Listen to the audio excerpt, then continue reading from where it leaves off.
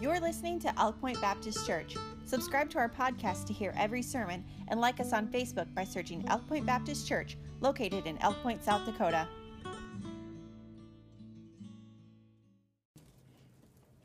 Thank you. Welcome. All right, we're going to be in Psalm 100 this evening, the 100th Psalm. Psalm 100. And it's really good to be back preaching again here at Elk Point Baptist Church. I know I've been able to do it through Facebook Live, but it's not the same thing preaching to a camera, so I'm really excited that I can preach to you guys, and just so excited that we can actually be back and having live services once again at our church. I praise the Lord for that. All right, Psalm 100, we'll read the entire psalm. It's only 5 verses. The Bible says, "Make a joyful noise unto the Lord, all ye lands. Serve the Lord with gladness. Come before his presence with singing. Know ye that the Lord, he is God. It is he that hath made us, and not we ourselves. We are his people, and the sheep of his pasture. Enter into his gates with thanksgiving, and into his courts with praise.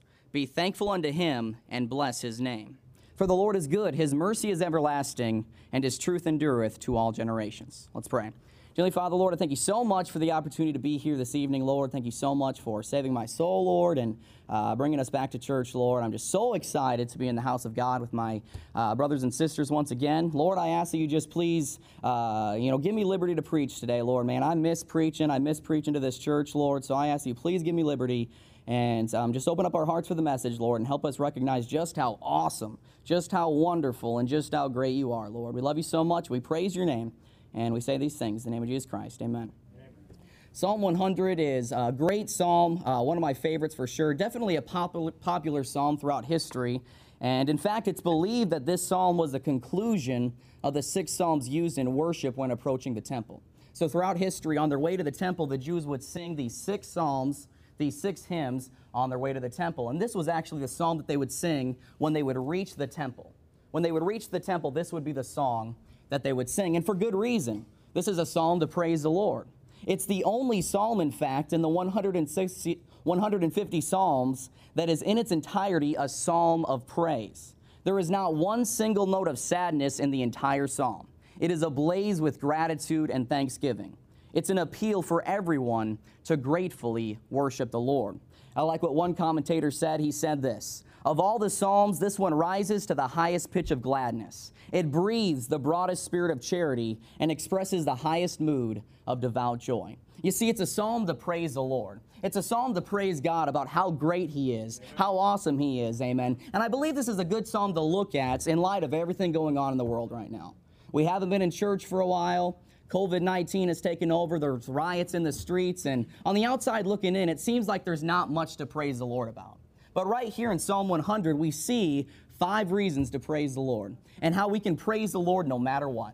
And we can praise the Lord here because of his grace, because Psalm 100 is a psalm of gratitude for his grace. And we see the grace of God in each verse in Psalm 100.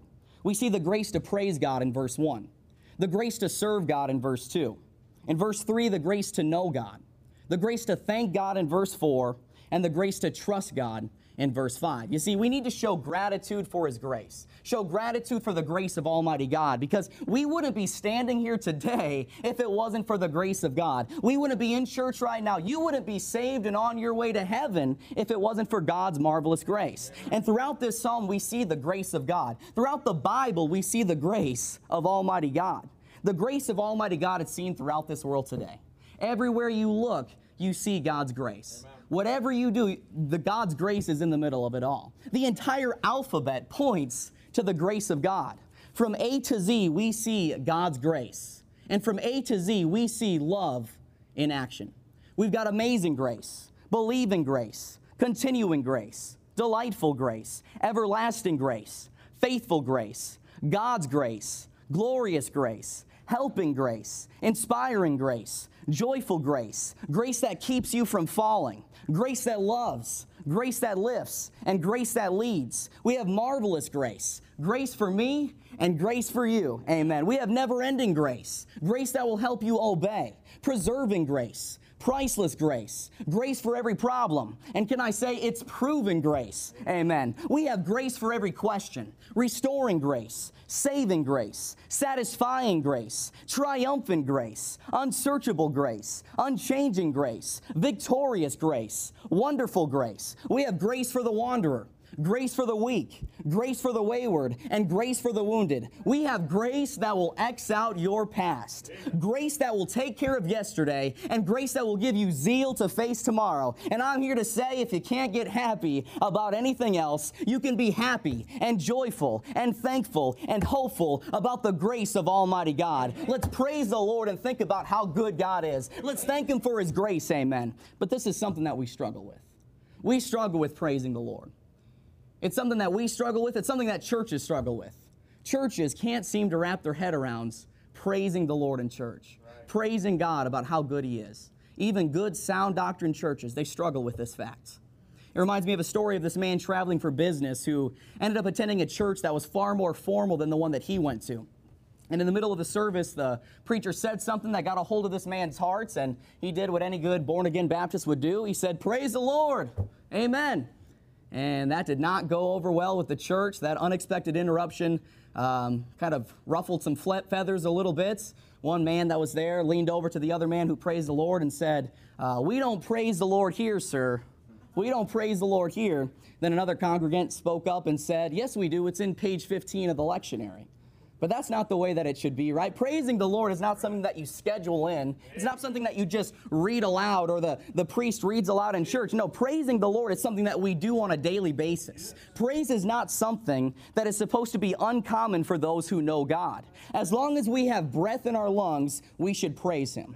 But it's something that we struggle with. It's something that churches struggle with. I like what evangelist D.L. Moody said. He said this: "We have in our churches a great deal of prayer, but I think it would be a good thing if we had a praise meeting occasionally. If we could only get people to praise God for what He has done.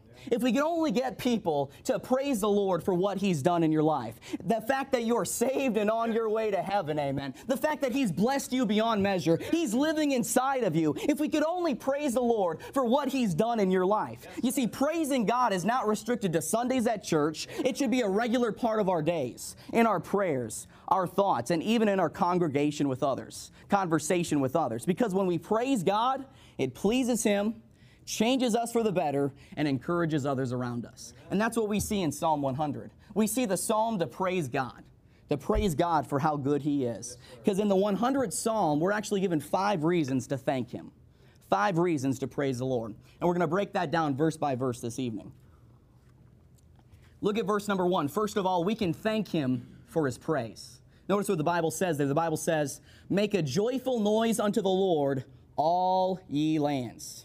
Notice, first of all, the noise of praise there. The Bible says, "Make a joyful noise unto the Lord." That word joyful noise there speaks of a glad shout, as when a king appears among his subjects.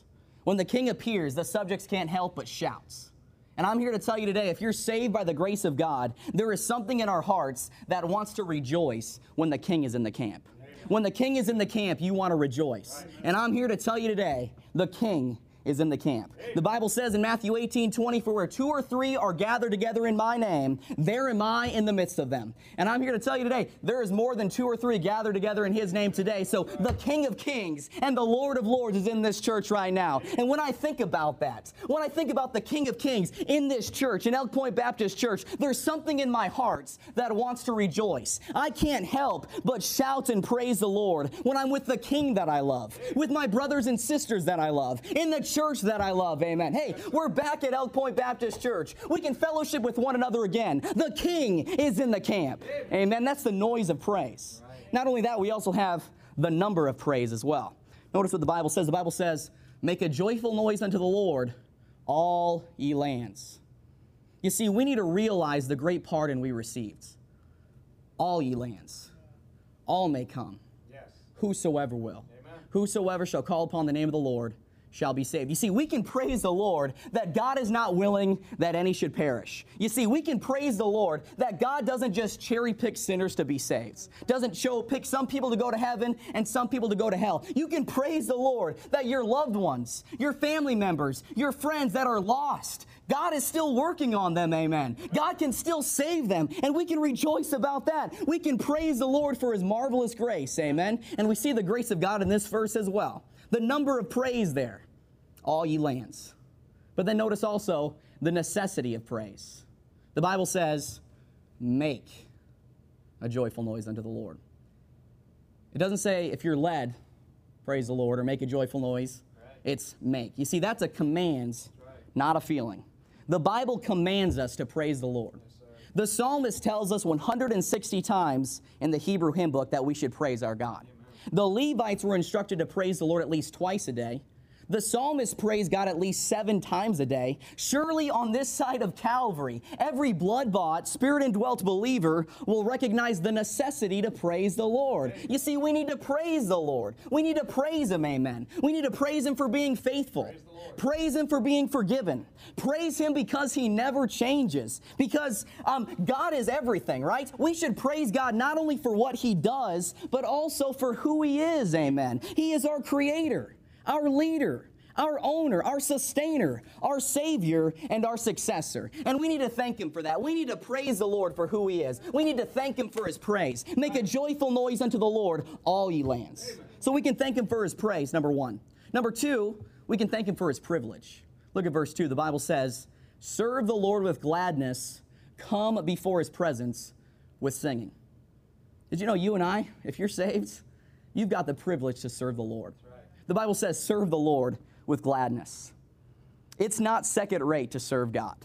You and I, we have the highest honor in the world. We get to serve the King of Kings and the Lord of Lords. We get to live our life for him. We get to present our bodies a living sacrifice, not only because it's our reasonable service, because it's a privilege, amen. Hey, we get to serve Almighty God.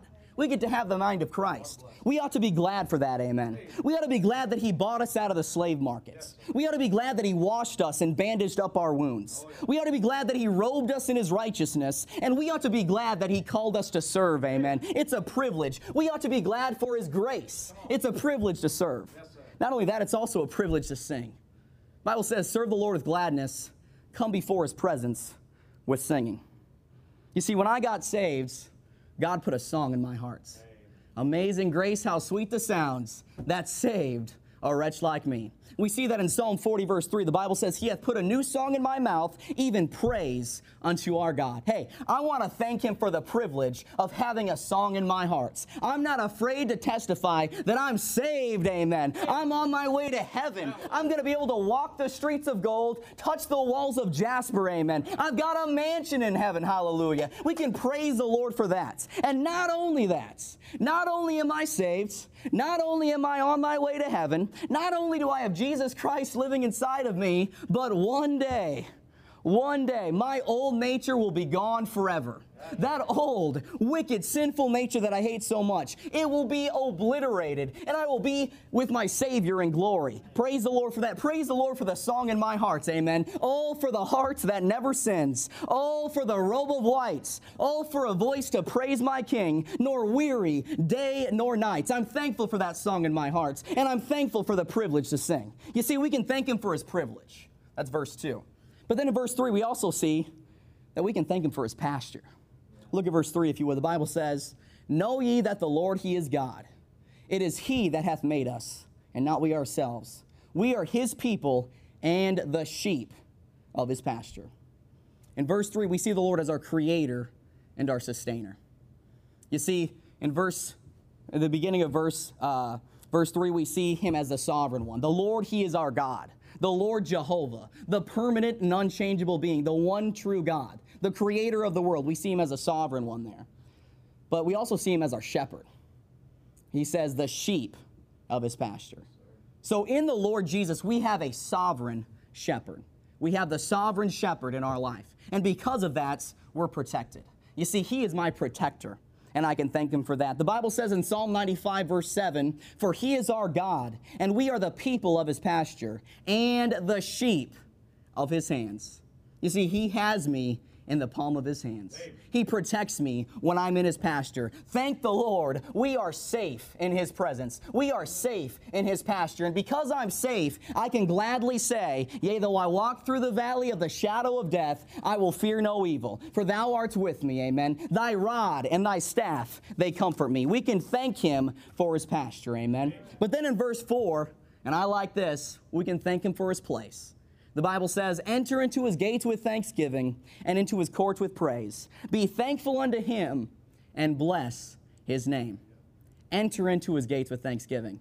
We, you and I, we are able to enter into his gates, amen. The doors of earthly kings and rulers are carefully guarded, but the gates to the throne of God are open wide, amen. Hey, we are able to come boldly to the throne of grace. I get to talk to Almighty God, amen. I have access to the throne room. I'm a child of the King. I can spend time with my Father in prayer, amen. I get to talk with him and walk with him. We've got the power of prayer in our life and in our hearts, amen. We've got that friend that sticketh closer than a brother. Hey, let's praise the Lord for that place, amen. I like this quote on prayer. It says this, a child of God can see more on his knees than a philosopher can on his tiptoes. Amen. That's what we got when we pray to our Father in heaven, amen. We can thank him for that place. That's verse 4. Then finally, verse number 5, thank him for his promise. The Bible says, for the Lord is good, his mercy is everlasting, and his truth endureth to all generations. We can thank him for his promises. He doesn't break any promise, and everything in this book is a promise to us. We can claim these promises as our own. His promises are good, for the Lord is good. His promises are gracious, because his mercy is everlasting. And his promises are great, because his truth endureth to all generations. Amen. We've got the promises of Almighty God on our side. And we can read this Bible, claim these promises as our own, and have confidence in that fact. The Bible says in Philippians chapter 4, verse 19, but my God shall supply all your need according to his riches and glory by Christ Jesus. Amen. Those promises are unbreakable. Man may break promises, but God is always faithful. And every single one of his promises revolve around his marvelous grace. His grace is greater than our problems, greater than our failures, and greater than our trials. Amen. God's grace is enough. And we are so foolish to think otherwise. We are so foolish to doubt him and his grace. 2 Corinthians chapter 12, verse 9 says, my grace is sufficient for thee. My grace is sufficient for thee. But when we worry, we are basically saying that we don't believe God's grace is sufficient. Now think about how foolish that is. Think about how awful and foolish that is. It would be like if a small fish that was very thirsty was afraid it might drink the river dry, and the river said, drink away, little fish, my stream is sufficient for thee. Yeah. Or it would be as though after the 7 years of plenty, a mouse was afraid it might die of a famine, and Joseph might say, cheer up, little mouse, my granaries are sufficient for thee. Or if a man on top of the mountain feared that he would exhaust the oxygen in the atmosphere, and the earth might say, breathe away, O man, and fill thy lungs forever. My atmosphere is sufficient for thee. You see, Jesus Christ, his grace is sufficient. May we show gratitude for the grace of Almighty God, for the grace shown here in Psalm 100. We should thank him for his praise, thank him for his privilege, thank him for his pasture, thank him for his place, and thank him for his promises. Amen. Because it all revolves around that wonderful grace of God. I'll close with this. Haldor Lullius was one of the most influential gospel writers of the 20th century. He wrote or published over 4,000 gospel hymns in his lifetime. In 1916, he and his wife moved to Illinois, where he bought himself a used organ for the extravagant sum of $5. They didn't have very much money at the time, couldn't afford a new one, but with that $5 organ, he wrote one of the most popular hymns of the 1900s, The Wonderful Grace of Jesus. It's a song that we know and is still played in churches today. And the way we know the song to be played is in more of an upbeat tone, kind of a bubbly fashion a little bit. But that was not the way Lullius intended the song to be. And when he wrote the hymn, he actually discouraged people of singing it in that way, because he wanted the people to sing it slower so they could really take in the words. He wanted the people to really think about the wonderful grace of Jesus. Notice the words of that hymn. Wonderful, the matchless grace of Jesus. Deeper than the mighty rolling sea, higher than the mountain, sparkling like a fountain, all sufficient grace for even me. Broader than the scope of my transgressions, greater far than all my sin and shame. Oh, magnify the precious name of Jesus and praise his holy name. Amen. We can praise the Lord for that, and we can praise the Lord for his wonderful grace as we all stand.